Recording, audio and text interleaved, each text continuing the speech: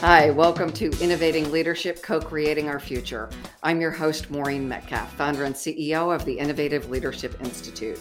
I believe that leadership creates a strategic advantage and is a key lever to create the world that we all want to inhabit and leave as a legacy for next generations. I'm a regular contributor to Forbes and the lead author on an award-winning book series focusing on innovating how you lead and transforming your organization.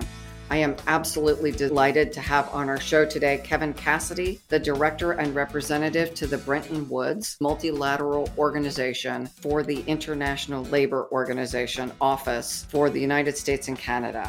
Kevin, would you tell our listeners a little bit about yourself? Thanks very much. In my job in the ILO, it's a UN agency. We're one of the best kept secrets in the UN system itself. We're around for 100 years. We come out of the Treaty of Versailles alongside the League of Nations. And it's a very important aspect of the development work because work sits at the nexus of the economic and social spheres.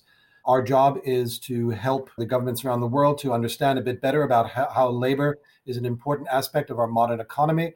And we work through our normative role, which we set the international standards. We are a tripartite organization, which means that unlike any other UN agency, we bring together governments, workers, and employers to look at the world of work. But we're also an international economic actor with a voice at the G7, the G20, the OECD, the World Bank. So it's a very important role to understand how work is important for economic growth and social progress. Wonderful. Thank you so much. And we're delighted to have you share your experiences with our listeners. Our second and very distinguished guest is Christopher Washington. He's the Provost and Executive Vice President for Academic Affairs for Franklin University. Christopher, if you would tell our listeners a little bit more about yourself. I'm excited that I've recently been appointed to the America 250 International Advisory Council to really help to celebrate our country's 250th birthday with our international friends. More importantly, given this interview today, I am a very interested stakeholder in providing accessible, inclusive, relevant education and a champion for the role of universities in workforce development. Thank you. Today's session, how has the pandemic changed the workforce both regionally and globally? What can be done about this drastic change in demographics? Kevin and Christopher joined the show to discuss the role of the ILO, the International Labor Organization, to examine the trends in employment, to consider emergent ideas such as changing dimensions of job quality, provide insights on populations differently impacted by the pandemic, and to enlighten listeners to effective human-centered recovery strategies and recommendations from the ILO. By now, your listeners, Maureen, have probably heard about the Great Resignation, the Great Job Migration, the gig economy, changes in the division of labor. These are all issues that the ILO seeks to understand and make sense of and share with us. I learned from their work. Kevin, why don't you tell us a little bit about the ILO? What's its purpose and who are its members? In my opening, I went right into the organization because I identify very strongly with the ILO. The ILO was created to promote social justice and decent work. During the Industrial Revolution, it became very clear that people had to have their rights protected. It wasn't just that we were commodities that you put in a machine and out the other side, we come fully formed. As sentient beings with families, with dreams, desires, and wishes for a better life for ourselves, work is an important part of achieving that. So the ILO, in its normative role of setting standards such as hours of work or no child labor, eliminating discrimination in the workplace, stopping forced labor, we work with the international community and with the governments, workers, and employers to ensure that there is a consensus and as well as a compromise. We use different words. We use the F word a lot, fairness, as compared to maybe businesses, which may look at productivity and share of marketplace. So with our 187 member states, the UN has 194, but we are basically the same membership, except we have those workers and employers also coming. So the ILO is really focused on a number of areas that are mutually supportive. Number one is research and the sharing of those knowledge products. The collection of statistics, we have the most comprehensive collection of statistics going back 100 years. We develop a legal comparative analysis to look at what economic policies are working and what policies are less effective. We provide assistance to governments in drafting legislation around the world. We provide policy technical advice. We convene conferences with governments and technical experts. We participate in the meetings of the World Bank, the UN, the UN's General Assembly, Security Council, looking at issues as disparate as trafficking in the Yazidis, as into global supply chains and eliminating forced labor. So the ILO is really at the crux of this intersection, as I mentioned, between the social and the economic.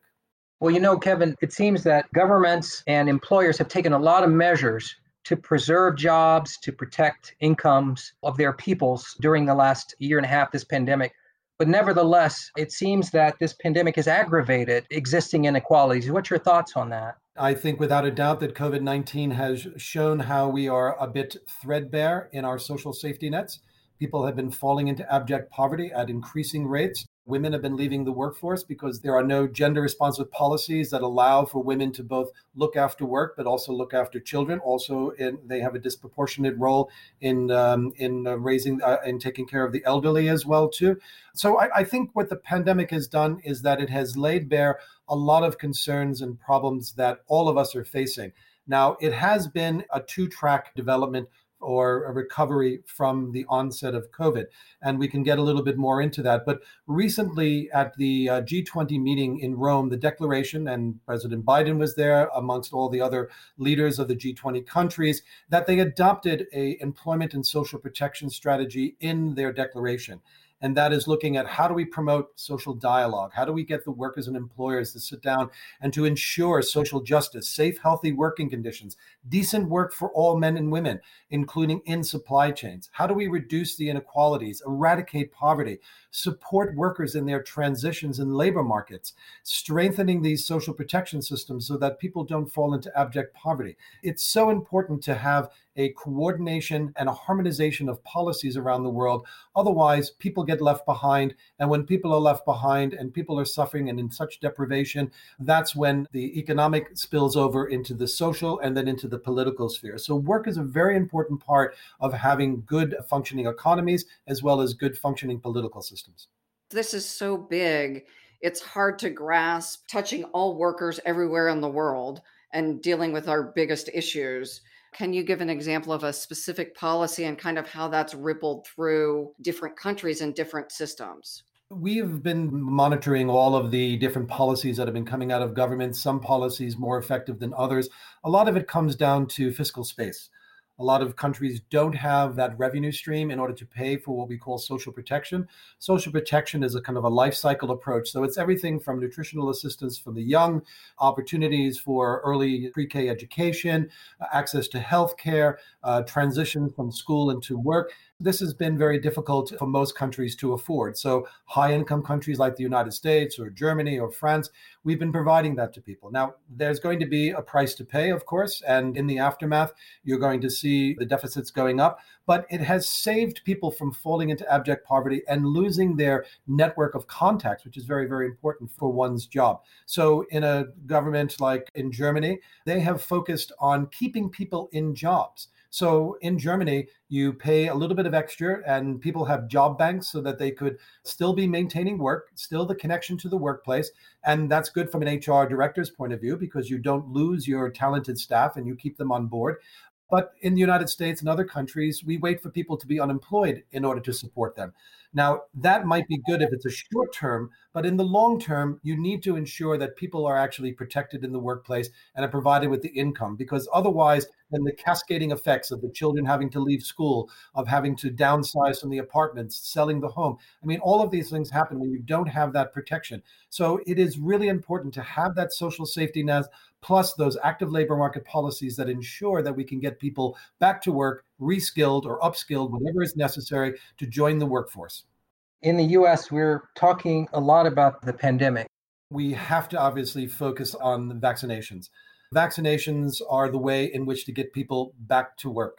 Work is a very social thing. I mean, not every job is teleworkable. I think we've seen that the people who are on the front line, those who are healthcare workers, nurses, care providers, but even people who are stocking the shelves, delivering your food, people who are running bicycle shops. I mean, all of these were frontline jobs. So if people don't have the vaccination, if they don't have the proper PPEs, very difficult for them to go back to work because they have to choose between earning a living or falling, to the disease itself, which may take their life. So vaccination rates are critical to the labor market recovery. And we've seen that developing countries have done quite well, but lower income countries and least developed countries have suffered really quite badly. Now, why should we care about least developed countries or countries, in Asia or Africa or Latin America? Because our supply chains are based like that. Because the primary commodities come from these countries.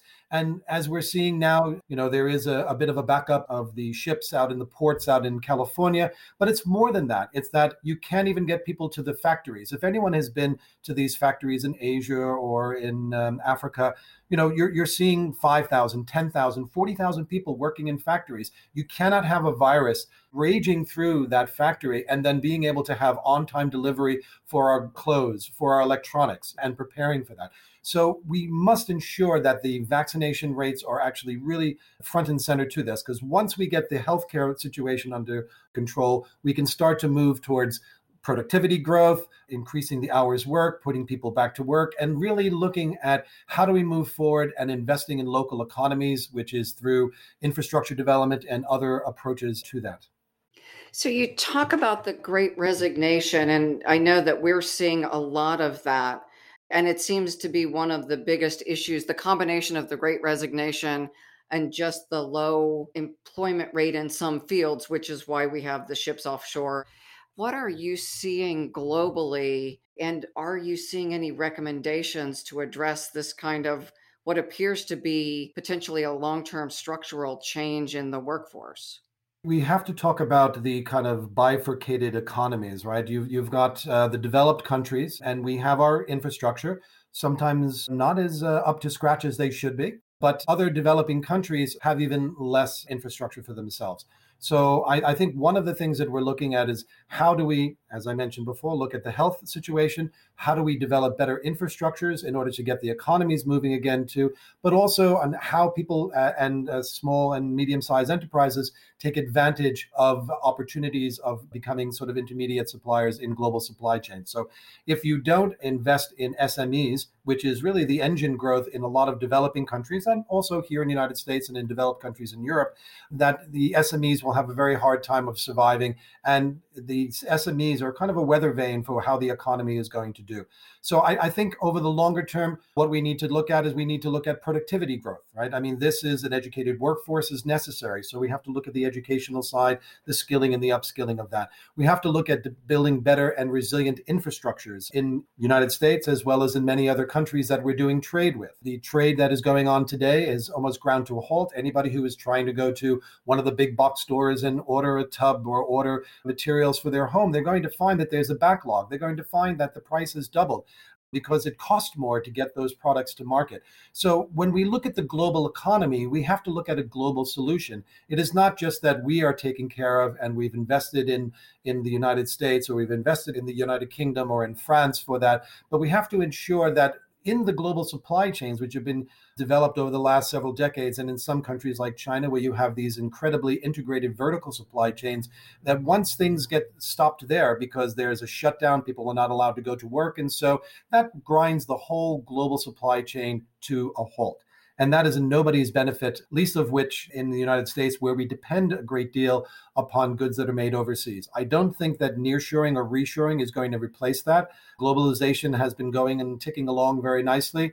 And the rise in incomes for people who were formerly in poverty in China and other countries that have benefited from global supply chains are not going to want to go back to being just commodity producers. So they are going to be looking at value-added products. So we have to work on these problems together and ensure that the policies that are there are balanced, looks at the productivity growth, and also looks at how we are going to ensure that this unequal employment impact, right? If we have this slack in the labor market, some of it is because women are not returning to work because they realize there are other priorities for them. But it's also that a lot of people are reflecting. I don't want to go back to a job that pays me $2 an hour and to work 10 hours. People just don't want to do that any longer because they feel that they want more for themselves and that the opportunities are there. So I think this is the time for the voice of workers and to have a worker-centric approach, which in dialogue with our employers, we're able to come to a happy medium. So I think dialogue between workers and employers is absolutely essential to fixing this problem. I want to talk a little bit, Kevin, about this worker-centric approach. We're talking about worker-centrism at a time when there's a really significant shift in the division of labor between humans and machines. And some are arguing that perhaps by 2025, there'll be a balance of work by humans and machines.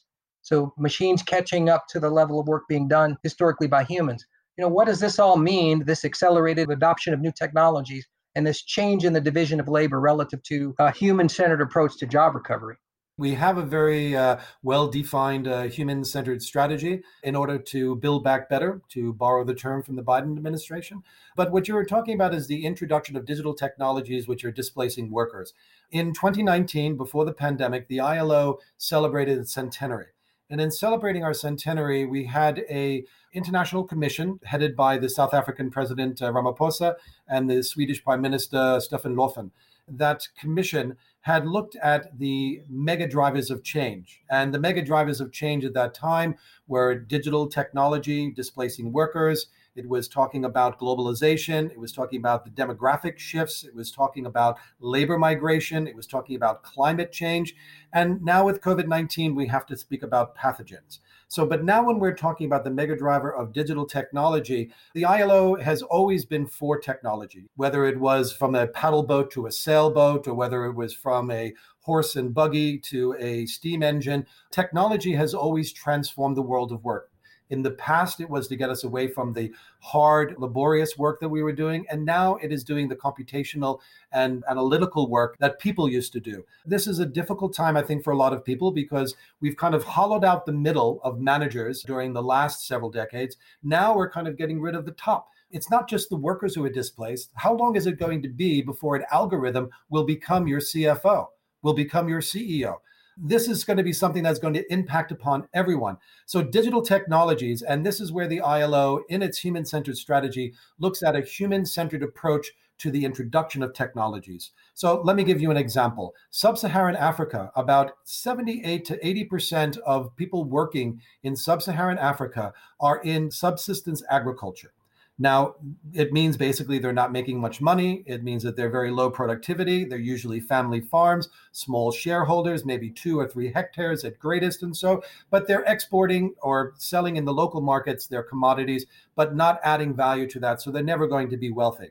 If you brought in GPS-enabled combine harvesters that would go and do all the work and create food security for the people of Sub-Saharan Africa, that's great, but what are you going to do with the tens of millions of people that you have just displaced from their work? So you have to actually introduce technology in a way that allows people to transition. And for the ILO, and it comes under our larger kind of just transition, which is, the high carbon to low carbon economy, that we have to ensure that, say, for example, there are truck drivers, although today long haul truck drivers are in demand, but eventually there'll be self-driving trucks. Maybe they'll have separate passageways for them, so they'll reduce the risks to motorists but what do you do with that truck driver? Can they become a logistics officer? Can they take another job? What are the skills that are necessary? Who is paying for those skills? So when we start looking at technology and all the wonders, and recently I've been up to the Cleveland Clinic, I was interviewing a surgeon there who was a robotic surgeon, and seeing the amazing work that he could do through a Da Vinci machine, and the patient could be in Singapore.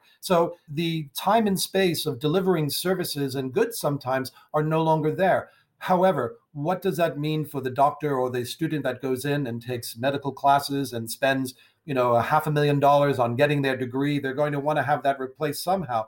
But if there are going to be robotic surgeons, how will that impact upon them? So it's not just about the people doing the work and shifting the goods in the warehouses, but it is the people all the way up the line, because again, artificial intelligence and other digital technologies are really impacting on the world of work. So it's not something we have figured out.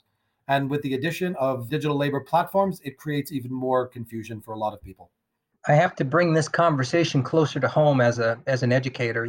My university has been putting out talent that the employers can sort of pick, whether it's in data analytics or cybersecurity. We're producing talent. But this pandemic was rather disruptive to young people. A lot of them had their education and training disrupted. Accelerated adoption of technology means that some of their skills, even those who kind of completed their education, were perhaps ill-prepared to deal with the modern workforce. What's the human recovery strategy that's in our view to help young people get back on pace with regard to employment? This is a really difficult area to deal with because before the pandemic, young people were having a hard time finding a foot onto the ladder of their career. In the ILO, we've done some studies where it says that if you don't get a solid job 4 years after leaving university, your career is set back by a decade. So the problem existed before the pandemic came. The pandemic has made it worse because the educational settings have been varied. Some people have all the technology, they have internet connectivity, they could actually do remote learning. But there are a lot of people who don't have the technology, so they're kind of left aside. And how do we provide for that? Do they have to sit with a laptop if they're able to afford a laptop outside of McDonald's or a public library in order to get the Wi-Fi signal? So we need to invest in the physical infrastructure and the virtual infrastructure. So we need to actually have opportunities for people to learn and for people not to see education as 12 and done or 16 and done or 20 and 4 and done, however you want to structure your education, and then live on that for the next 30 years. Education has to be lifelong. We will have to approach education and skilling and upskilling, not only when we're younger, but through the course of our career so that we can take advantage of the new introductions into the labor market. Young people also have to be provided with active labor market policies and that transition from school to work. How do we link up between employers that need talented people with certain skills and the young students who are coming out of school looking for a job themselves? Ensuring that people can be linked to employers, having employers speak to universities so that they can say the talent that we need or the skill sets that we're looking for are X, Y, and Z. How do we train people for that market? So I think a lot of work needs to be done on that. And the communication, again, it's all about communication between the workforce development by governments, by the businesses that are looking for the talent, and for the schools that are preparing people for that future. But another thing has come up through COVID, and this has been really quite difficult. And I've been reading a lot about this lately, about the health impact, the mental health impacts upon young people today. They've felt isolated. They've been separated from their friends. They are more imbued into a virtual world, sometimes accessing information that is not verifiable or information that is meant to distract people or to misinform them purposefully. So I think young people are under a lot of stress and a lot of strain emotionally, personally, with connecting with others, because university and high school, these are times that you're joining clubs and you're working with other people, you're understanding the world around you, you know how to have good, strong interpersonal skills, which is what employers want, good communication skills, good team building skills, problem solving. All of this suffers when an individual has to stay at home and do that. Now, one thing that it does help, to be honest with you, is that the family itself becomes more important. And this has put a lot of pressure on women who would normally be in the workforce, but now understanding that their children need them. And no matter how old you get, your child is always going to be your child, and you always want the best for them. So I think we have to look at the wider healthcare aspects of that. The digital technology is moving apace. That is going to happen. But let's make those investments to ensure that that infrastructure is there so that we can learn from that, and that more open online courses are available, and that using the technology in order to prepare people or to future-proof their resumes. You've mentioned the idea of continual learning. And yet, in practicality, I still work with clients, some of whom want to just hold on long enough to slide out to retirement. For many of them, that's really not an option. They're not going to be able to hang on for 10 years and not learn something new. And yet, the other thing we know is for probably the people who are our listeners who make high level incomes, companies are investing in their retraining. It's our folks who are most economically volatile. The companies are less likely to invest in them or invest significantly, and they don't have the resources. So my company implements robotic process automation. For some people, that means we get to do more interesting work, less routine, more analytics. And yet we have a cadre of people who aren't equipped to do more analytics as it stands now. I assume this is a big concern for the ILO. Help us understand what you're looking at. You know, at the ILO, because we're not just for the developed world, we are for the emerging economies and for developing countries. I mean, someone has to provide protection for their rights as well, too. And quite honestly, outside of the developed countries, money for investing in education is not always there. The training that's taking place may not be commensurate with what the market is looking for. And hence, a lot of people are going to be stuck in these dangerous, dirty, and dull jobs, mostly physical type of jobs. So I think what we need to understand is that it's a big world out there. Some of us will do well in terms of the skilling that we have or the opportunities for skilling that we have. But, a lot of people around the world just don't have the opportunity to pay for education. There are millions of young women, young girls in Africa who can't go to school, mainly because of a misuse of cultural custom that they don't think that it's worthwhile, because the woman will be married, the child will be married off soon enough, and that'll be somebody else's problem. By the analogy as a pianist, if you play only one hand, if it's only men at the world of work, you have a certain melody to it, but you need the other hand in order to bring it all together. So I think the idea is that we have to understand that in developing world, that there's a very different calculus, that they are not moving ahead with technology integration as much as we are here. Although when given that opportunity, they move ahead quite fast. Looking at Singapore, which 40 years ago was one of the worst performers GDP-wise in Asia. Now they are a powerhouse of financial institutions because they invested in education. So education is an absolute important part of that. But it's also looking at the young people who are coming through and how the government and what that social contract between the government and the worker. Today, how many people have pensions? How many people can afford to retire? Who is going to have the healthcare to be able to pay for the costs that are coming on? So I think a lot of problems that we face right now are really just cascading. By example, miscategorizing workers, disguising employment that kind of gives the appearance that the underlying reality is different. So for example, the rise of the gig economy. Everybody wants to be their own employer. It's very tough to find a job. We've done analysis and we see that, for example, on the ride-sharing apps, that most of those workers are spending a third of their hour looking for their next job. So they are not making a windfall of cash, even though it may be flexible. But the market has been flooded, the costs have come down, and they're realizing that it is not even paying a living wage for them. So when we start to look at the issue about how technology is impacting upon the developed world, how the lack of education and the opportunities in the developing world, we are coming to a bit of a crisis because we need to work together. If we are not looking at the globalization that we have brought upon by our work. It's a great thing. Globalization and global supply chains bring to us the goods on time, which we need, when we need it, and it provides opportunities for people around the world. We want to have higher education so that we have higher level jobs, but not everyone will benefit from that. So we do need to look at these issues, because who wants to see millions of people come migrating into a country, which then generates or engenders distrust, despise of the other? This is something that we need to look at. And again, that's the social progress that the ILO is really fundamentally situated on. Social justice is absolutely essential to economic growth, because if we don't have both of those working together, we're not going to get there in an effective way. And the inequalities are going to rip any society apart, whether it's developed or developing. This has been really important to me recently because I work with several clients who are now senior executives who were either displaced as refugees or displaced because of war in their countries. And I happen to work with them in the US, and they've become brilliant contributors to our economy.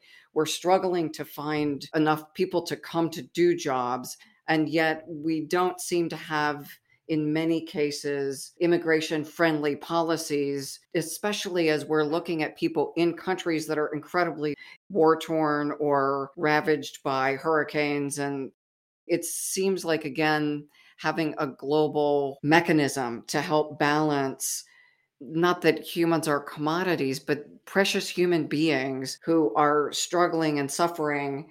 How do we help people migrate in a way that is productive and generative for everyone? It's not a simple question. And I'm sure that you know that in working with your clients and the other organizations as well, too. The ILO is very much involved in labor migration issues, because most migration today is for labor issues. My grandparents had come from Ireland to the United States in looking for a better job. And they had the work ethic where they said, well, maybe I might do it in my lifetime and have a great life, but my children will and my grandchildren will. And that's played out. And that's kind of embedded in us. But sometimes people are fleeing civil war. They're fleeing climate disasters. We're looking at Haiti. I've just spoke to my colleague who is the UN communications person there, and Haiti is tearing itself apart, where the gangs are roaming the street and their source of income is to kidnap people and offer them up for ransom. So what we have to look at is that immigration can bring in tremendous talent that we need, but it also brings in the next generation. Don't see the immigrant as that person alone who doesn't speak my language, doesn't wear the clothes that I do, doesn't look like I do, because all of us in this country, unless you're a Native American, we are all foreigners in this country intergenerationally.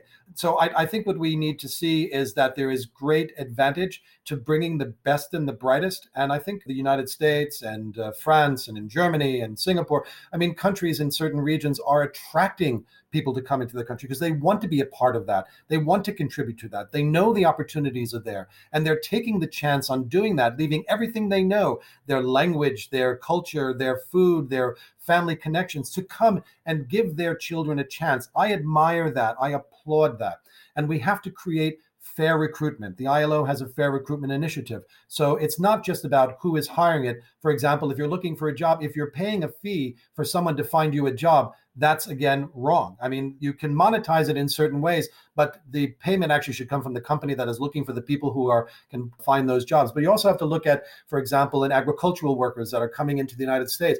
There are very few Americans, per se, American, that term that we were just talking about, want to actually go in the fields and pick watermelons or pick cotton or to work on big farms. It's not something that we feel that that's our aspiration. But many other people find that work to be fine. They'll do it because it will give them a foothold into the next level for their children, for their opportunities. So we need to look at our employment policies. We need to ensure that the employers are actually treating people well, that they're paying them what they said that they would pay them, that they're not separating those families, that they provide opportunities for the families that come with them. And when people come with their families, they work harder, they know what the objective is for themselves. And I feel at the end of the day that we need to look at, strengthening those processes by which people can be leveraged for greater economic growth and social progress. Kevin, I've had the opportunity to hear you speak on several occasions. We've been talking during this interview about individuals and groups that have been disproportionately impacted by the pandemic, women, young people, people in emerging economies, all these things. But there is something that you talk about that I think really resonates with me and gives me hope. And that is this idea of an effective human-centered recovery strategy. And I wondered if you could talk a little bit about ISO's ideas about what that is, a human-centered recovery strategy. It's a very simple premise. Look behind the economic aggregates like GDP figures. Look at what's happening in the labor markets, in people's lives. Look how inequalities are growing. We know that this has to be based on people. So the ILO, with its mandate on social justice and decent work, advancing this human-centered recovery and this call to action has 4 specific pillars, which requires international and regional coordination and policy coherence. So the first one we look at is creating inclusive, sustainable economic growth and employment. We have to generate employment-intensive investment, for example, infrastructure. I mean, infrastructure investment is a great way to put money into local economies, because infrastructure is built locally, right? You have to be on the ground and you have to do it. So it's a great way to do it. We have to also strengthen those active labor market policies that know when the investments are being made, what are the resources that we need, what are the skill sets that are required. So really to promote this environment of entrepreneurship and creating sustainable enterprises. We also need to look at boosting productivity through diversification and innovation. I mean, the United States is an innovation economy. We are at the high end of that. Many countries will not reach that for many decades. But we need to sort of harness the full potential of our technological progress, including digitalization. We need to ensure that platform work creates decent jobs for people and not makes them digital day laborers, as we had in the docks in the past. We also need to promote skills development opportunities. So that's all under the creating the inclusive and sustainable growth markets. The other aspect, the second one, is protecting workers. So this is a rights-based approach. We need to respect fundamental rights like an adequate minimum wage, like closing the gender wage gap, like maximum limits on working time, looking at safety and health issues in the workplace. We also need to take action against rights violations. People today know the terms of child labor and forced labor or human trafficking.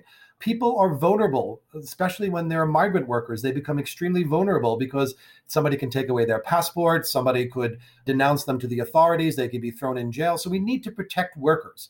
And now with the remote working, we need to adapt teleworking and other new working arrangements to retain and expand decent work opportunities. Now, not everybody can telework. I mean, a bus driver, a fireman, a policeman, a teacher maybe could telework, but a lot of jobs, you have to be there. We're in the people business. So we have to ensure that people can get decent work for themselves. And it can also help those who are at home. So, for example, women who are staying at home because childcare is important to them or violence and harassment has been a barrier to them in the workplace, doing telework would be great for somebody who wants to stay at home and look after their children. So we have to really mind that for the potential that it is. The third pillar is what we call universal social protection. This is about social safety nets, right? So how do we over the life cycle ensure that there's basic income security, that people have access to essential health care and to education? We need to know that people have access to unemployment protection. If you're in the gig economy, you are not protected by the law. You are an own account worker, you are on your own. So we need to ensure that people are protected. We need to have people have adequate access to paid sick leave. And I think really quite importantly as well is to ensure that the work-life balance and the sharing of responsibilities is between men and women. So it shouldn't disproportionately disadvantage women who want to get into the workplace. So we have to look at that. The fourth pillar, which I mentioned before, which is communication, or what we call social dialogue. Social dialogue is when workers and employers and governments in either tripartite or bipartite, workers and employers, sit down, respect one another, and then see how we can promote the business, how we can be more productive, how can we be a center of excellence, how can we ensure that we retain the best talent, right? Because the business's interest to bring in the best talent. And what you have to do is sit down and talk to people about what they're looking for, what their ambitions are, and putting in a good and strong HR policy that protects the workers. We also need to ensure that governments are consulting with employers, that are consulting with workers on designing these sort of recovery plans and addressing the need to retain workers in their workplace, as well as business continuity. Many businesses had folded because the supply is dried up, right? I mean, people are not going out to eat. Restaurants had closed. People not going to Broadway. Shows shut down. I mean, all of this has a cascading effect. And then we also need to strengthen the capacity of the public administration of employers and workers. I am a strong believer in the fact that the public sector is extremely important as much as the private sector. Why are we not looking at public-private partnerships? Why aren't we moving that further forward? The public administration system, like labor inspectors, are absolutely essential, not only here in the US, but globally. So coming at it from a global perspective, these four pillars of looking at inclusive and sustainable economic growth, looking at protecting the rights of workers, looking at universal social protection so no one falls into abject poverty, and strengthening dialogue between the workers and employers and governments. Maureen, I don't know about you, but I feel like I just sat in on a master class on what we need to do to make things better in our world. And I think I have my marching orders as a university leader. Well, and one of the things I heard very strongly is creating productive dialogue versus in the past we've had labor and business and they seem to be at odds. I'm going to get as much for my people, you're going to get as much for your people, rather than how do we create sustainable systems that promote fair wages and benefits and support the growth of the enterprise, sustainable growth, not one-time growth. And so that seems like could be a significant mindset shift for a lot of people. We think back on the ILO's history. We have 100 years. We look at, how we've structured the organization. And so the private sector has always been a part of that, because when we were first brought into being, our modern capitalist system wasn't the only economic model in the world. I mean, it was really at the beginning of that. One of our first conventions was looking at hours of work. And we joke around with people that the ILO brought you the weekend. But who brought us the weekend? We're employers.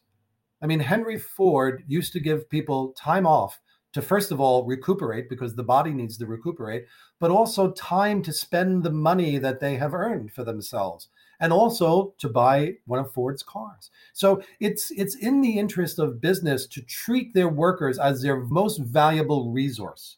Any HR director will tell you that getting the right people in there is going to increase productivity, profitability. It's going to create a more fluid workspace that people are going to be able to feel comfortable. They're going to feel that the company cares about them. And young people today want to know and want to work for companies that they respect. And that's where you're getting this molecularization of business, where companies will be created by individuals. I mean, it'll be a new dynamic in the world of work.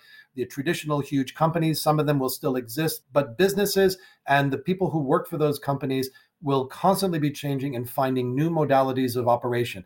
And the best way to do that is to go into that with eyes open and communicating with one another and ensuring that the future is a collective future. I talked, Kevin, about ecosystem approaches, universities working with nonprofits and government agencies as well as corporate interests to identify what the needs are, to help prepare, to provide resources across our boundaries to support employment and workforce development. If you were pointing me in the direction of exemplars in this work of convening groups across borders, who would you suggest that we take a look at as shining examples of that work? Yeah, I like to think the ILO is one of those groups. It's a good question. I mean, I don't know if I have a pat answer, right? I mean, I come from the international organizations. I started my career at the UN when I was 21.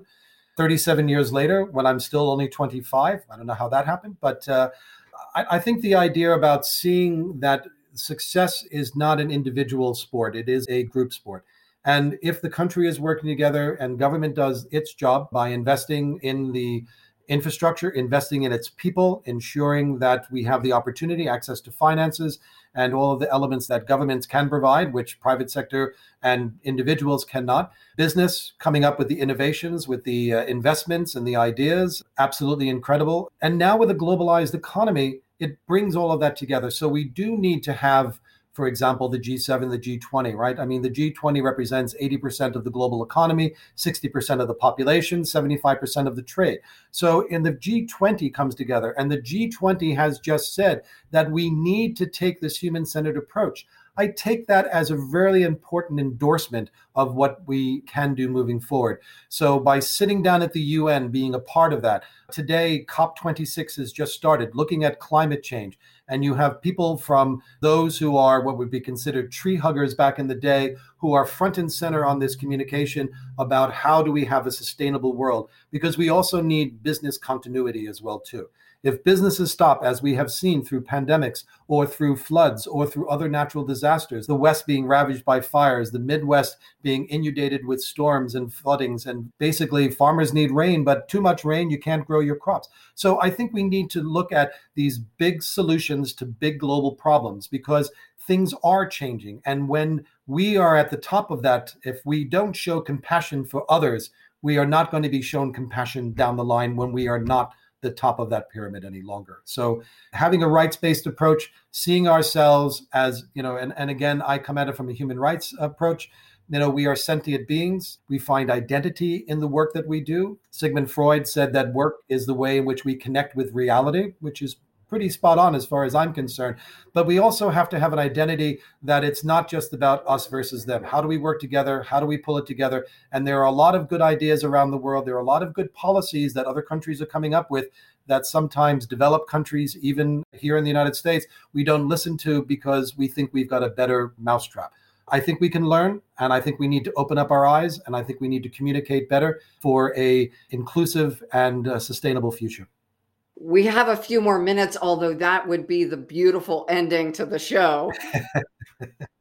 Christopher works more with global multilateral organizations. I work more with corporations, some international and some domestic.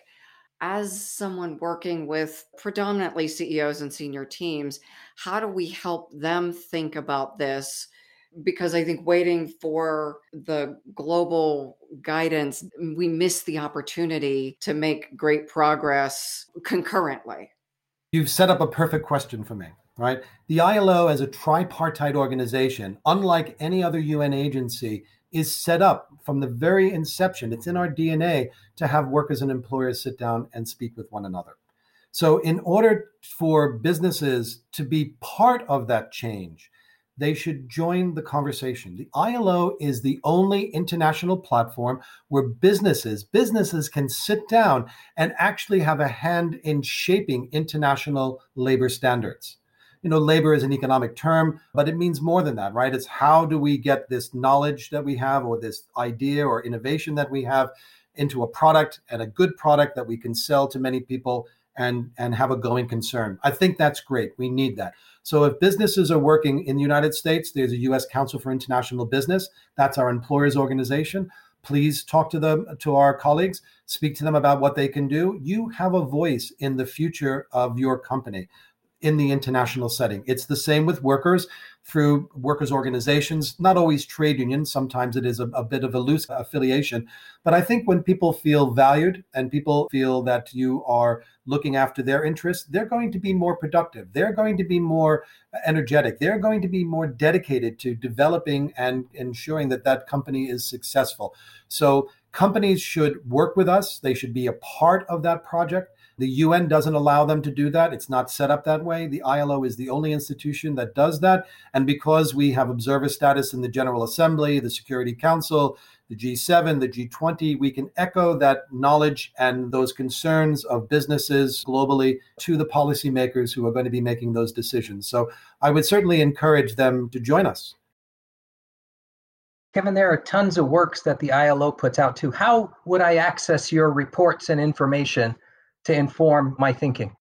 The ILO is the best kept secret in the UN, and our website is also the labyrinth of no return. Sometimes it's very hard to find the materials. As a part of our work, and what we do is we have a really large research body and a very large statistical body. So with all of that information that we have, we're able to do the analysis and contribute that for policymakers through recommendations that we make. The ILO is constantly putting up reports. There was a report just the other day that was shared on the just transition. There was a report the other day about how to address the productivity gap. Last week, there was a report that came out on improving gender responsive policies. So the ILO is constantly coming out with this information. I have to admit, I'm trying to distill that down because no one really has time today to read 175 pages of very interesting analysis, but we want to get to the point. So I think the issue for us is that we have to do a better job communicating, but our main focus is on ensuring that the analysis and the research that we do is solid and can stand on its own.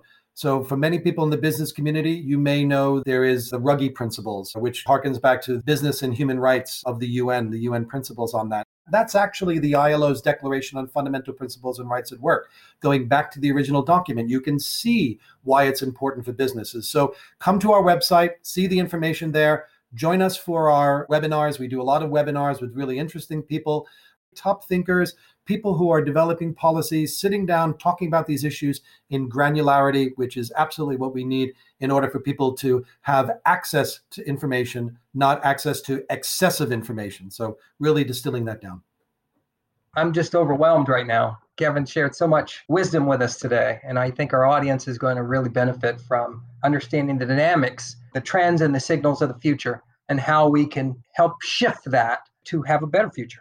And I love the human-centered approach that really brings together multilateral cooperation in a country and also globally.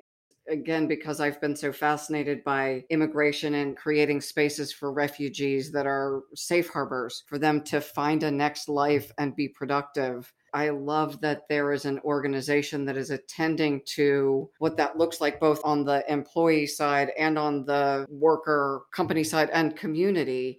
And how do our communities adapt? Because you use the term other. How do we help move from our people and their people, or my tribe and their tribe, to more embracing that we as human beings, you call us sentient beings.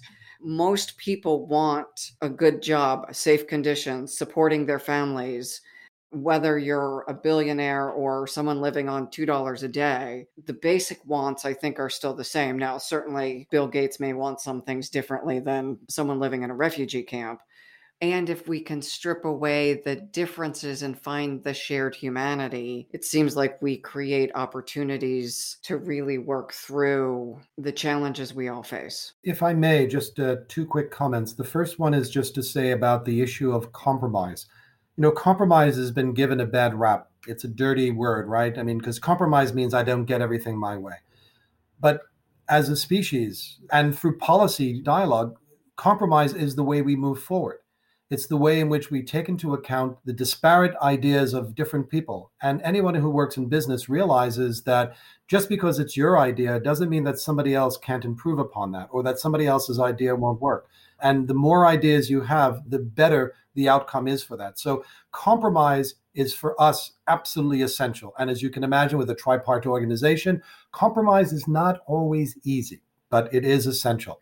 The other aspect on partnerships is that the ILO doesn't do this on its own and sits there as a kind of academic institution on a hill in Geneva. The ILO is working with many different partners. In the UN system, we work with UN Women, looking at issues of care economy and addressing the gender gaps. We work with the Human Rights Council on addressing issues from persons with disabilities, freedom of association, exploitation of children, violence against women. We work with the World Health Organization on how to make post-pandemic workplaces safe, looking at occupational safety and health. Occupational safety and health, if you're better at that, you reduce your overheads on insurance premiums. Very, very important for businesses to reduce costs to ensure that they're doing the right thing. We work with UNICEF on eradicating child labor, on promoting education. We work with the International Organization of Migration on labor migration, on fair recruitment. We work with the European Union on future of work issues. We work with United Nations Environmental Program on the just transition to a green economy. We work with all of these different agencies in order to ensure that we bring the ideas globally and be able to find solutions. And the solutions are not always the same. Developing countries started at an asymmetrical power relationship. They need a bit more assistance. But the importance of that is that those countries one day will have the opportunity themselves to become an economic powerhouse, to be a socially progressive society, and that will actually support all of us. So instead of thinking, how do we divide up a static pie, how do we make that pie bigger? And we do that through respecting one another, through dialogue, and through social justice. I love the idea and some of the words you've used that we're looking at, and Christopher talks about this, that as we leave the planet and see the planet as a whole being, whole entity, and all of us on it share the globe. We're not an us and a them. We are fundamentally living on this planet as a species in harmony with the planet that we inhabit and with the other species and with each other. And only through that sense of interconnection will we be able to find peace and justice and prosperity for everyone. The League of Nations came out of World War I. The United Nations came out of World War II. Hopefully, coming out of this pathogen, it'll never go away, and there'll be others. But coming out of this moment in time, I hope that we find a cause to work together mutually, because our survival, not only just economically, but just physically, the air we breathe, the water we drink, the food that we ingest, all of that has to be done together. And if we don't see it as such, we're going to have hard times ahead. Kevin, thank you for your wise words, for sharing your experience with us and your insight from the work of an exceptional organization in the International Labor Organization. We're so blessed to have you today. Thank you. Thank you, Christopher. Thank you, Maureen. Thank you both, Kevin and Christopher, for the work you do. As we're coming out of the pandemic and as we're dealing with climate catastrophes and all of the issues we were facing before, I am so heartened to see the breadth and the depth of the work you're doing. It gives me hope that we have a path forward. So thank you for the work and for your time out of what I can only imagine is an incredibly busy life. Thank you for the invitation. Wonderful to be here.